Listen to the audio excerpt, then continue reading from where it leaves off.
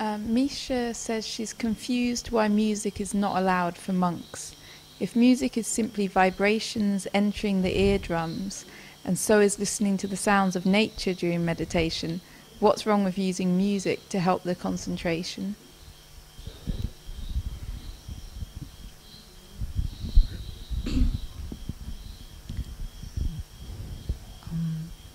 It's a sense pleasure. It's something that you go to. It's not really strictly forbidden to monks to hear music at all, but to go to listen to music, that is not allowed. So if a monk happens to hear music where there is music where the monk is meditating, then we acknowledge it. But to go and want to listen to music, that is the problem. Not the sound itself. When there is music, it is, as you say, just vibrations entering the eardrums. Same as any other sound of nature or of material.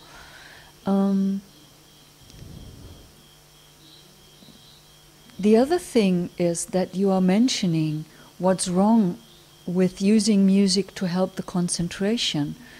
It's this would be is that crutch, that word? Yeah, this would be a crutch. You should have concentration without a crutch. That's a good concentration.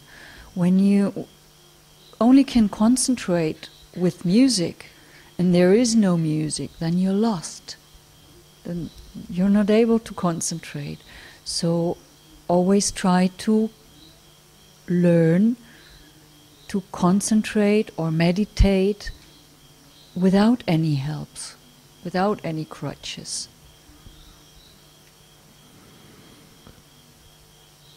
And another question you could ask is, if music is simply vibrations, then why do you need a specific meditation? Why would you need a specific meditation?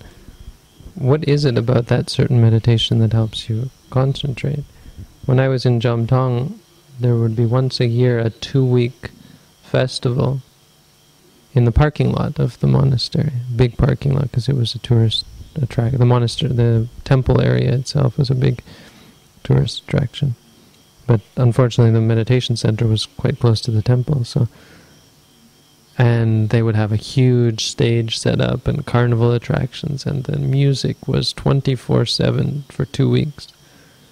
This loud boom boom techno music or all sorts of music and so on. And I didn't find it helped with our concentration at all. But eventually you realize what you're saying, you have this theory. You have an intellectual understanding that it's simply vibrations, but on the other hand, you seem to be partial towards certain vibrations, that certain vibrations and certain states of mind are preferable to others. And this is what we try to change in meditation. We try to realize that it's actually not the case, that there is no difference between this vibration and that vibration. We try to do away with our partialities, and as Panyani said, to be comfortable in any situation.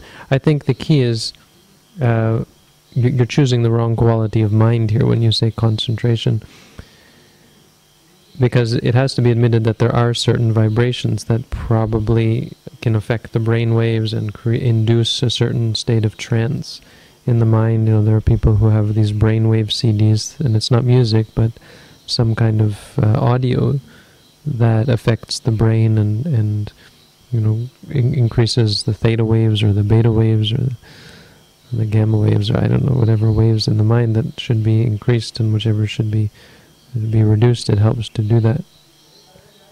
This isn't the goal of Buddhism. This isn't the goal of the Buddhist teaching. The goal is to see that everything, any state that arises will have to cease, and so it's not of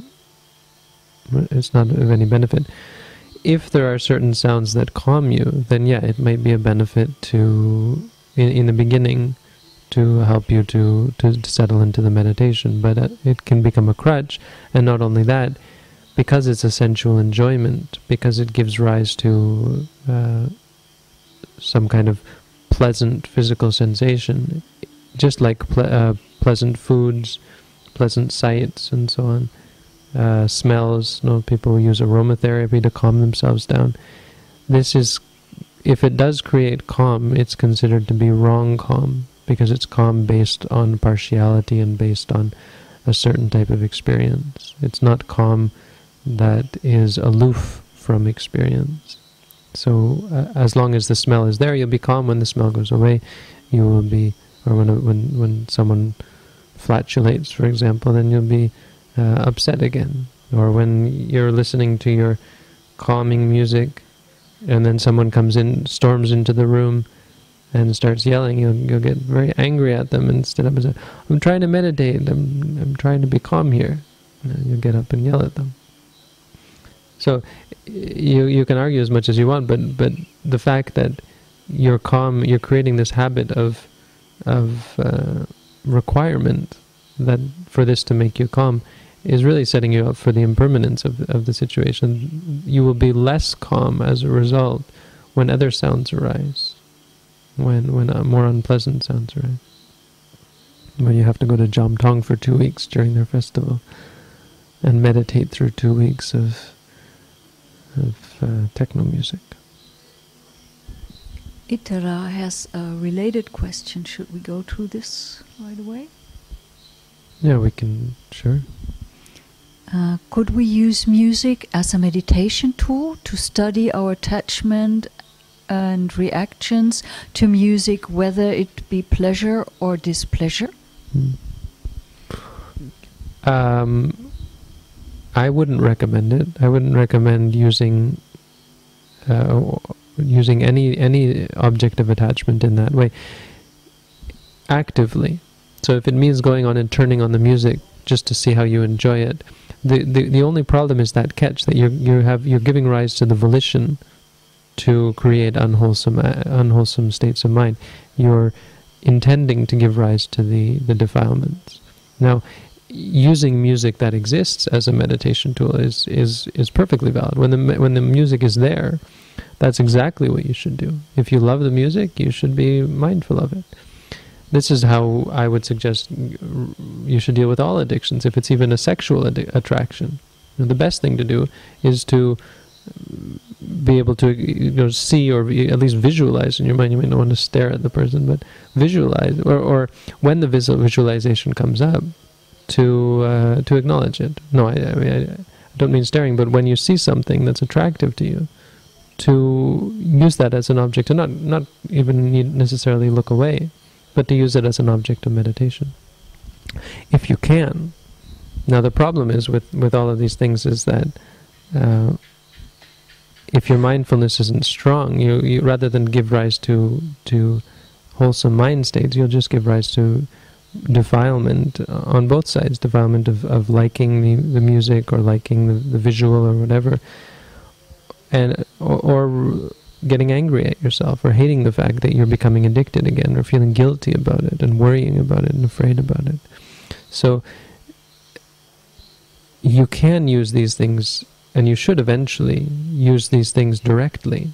The music should, if you're addicted to music, eventually you should take it directly as a meditation object. But especially for a beginner meditator, it's absolutely improper, and it should be forbidden.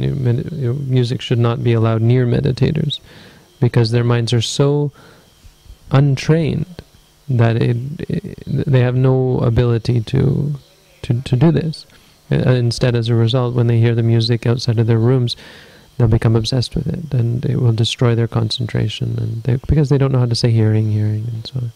So in the beginning, absolutely, meditators should be sheltered, and only slowly be given back the objects of attraction, once their minds become strong and able to deal with the small things, like the basic desires for food and so on, and being able to deal with sitting still for long periods. I mean, that's really enough. I wouldn't suggest using all of these things for a beginner meditator. The same is if you dislike the music, it has to be noticed as well. And all what Bhante said is valid for disliking of music as well. When there is music that you have to hear because it is there, and you are in your room and can't go away while meditating, then you can, of course, as well meditate on your reactions and on your displeasure and on your disliking.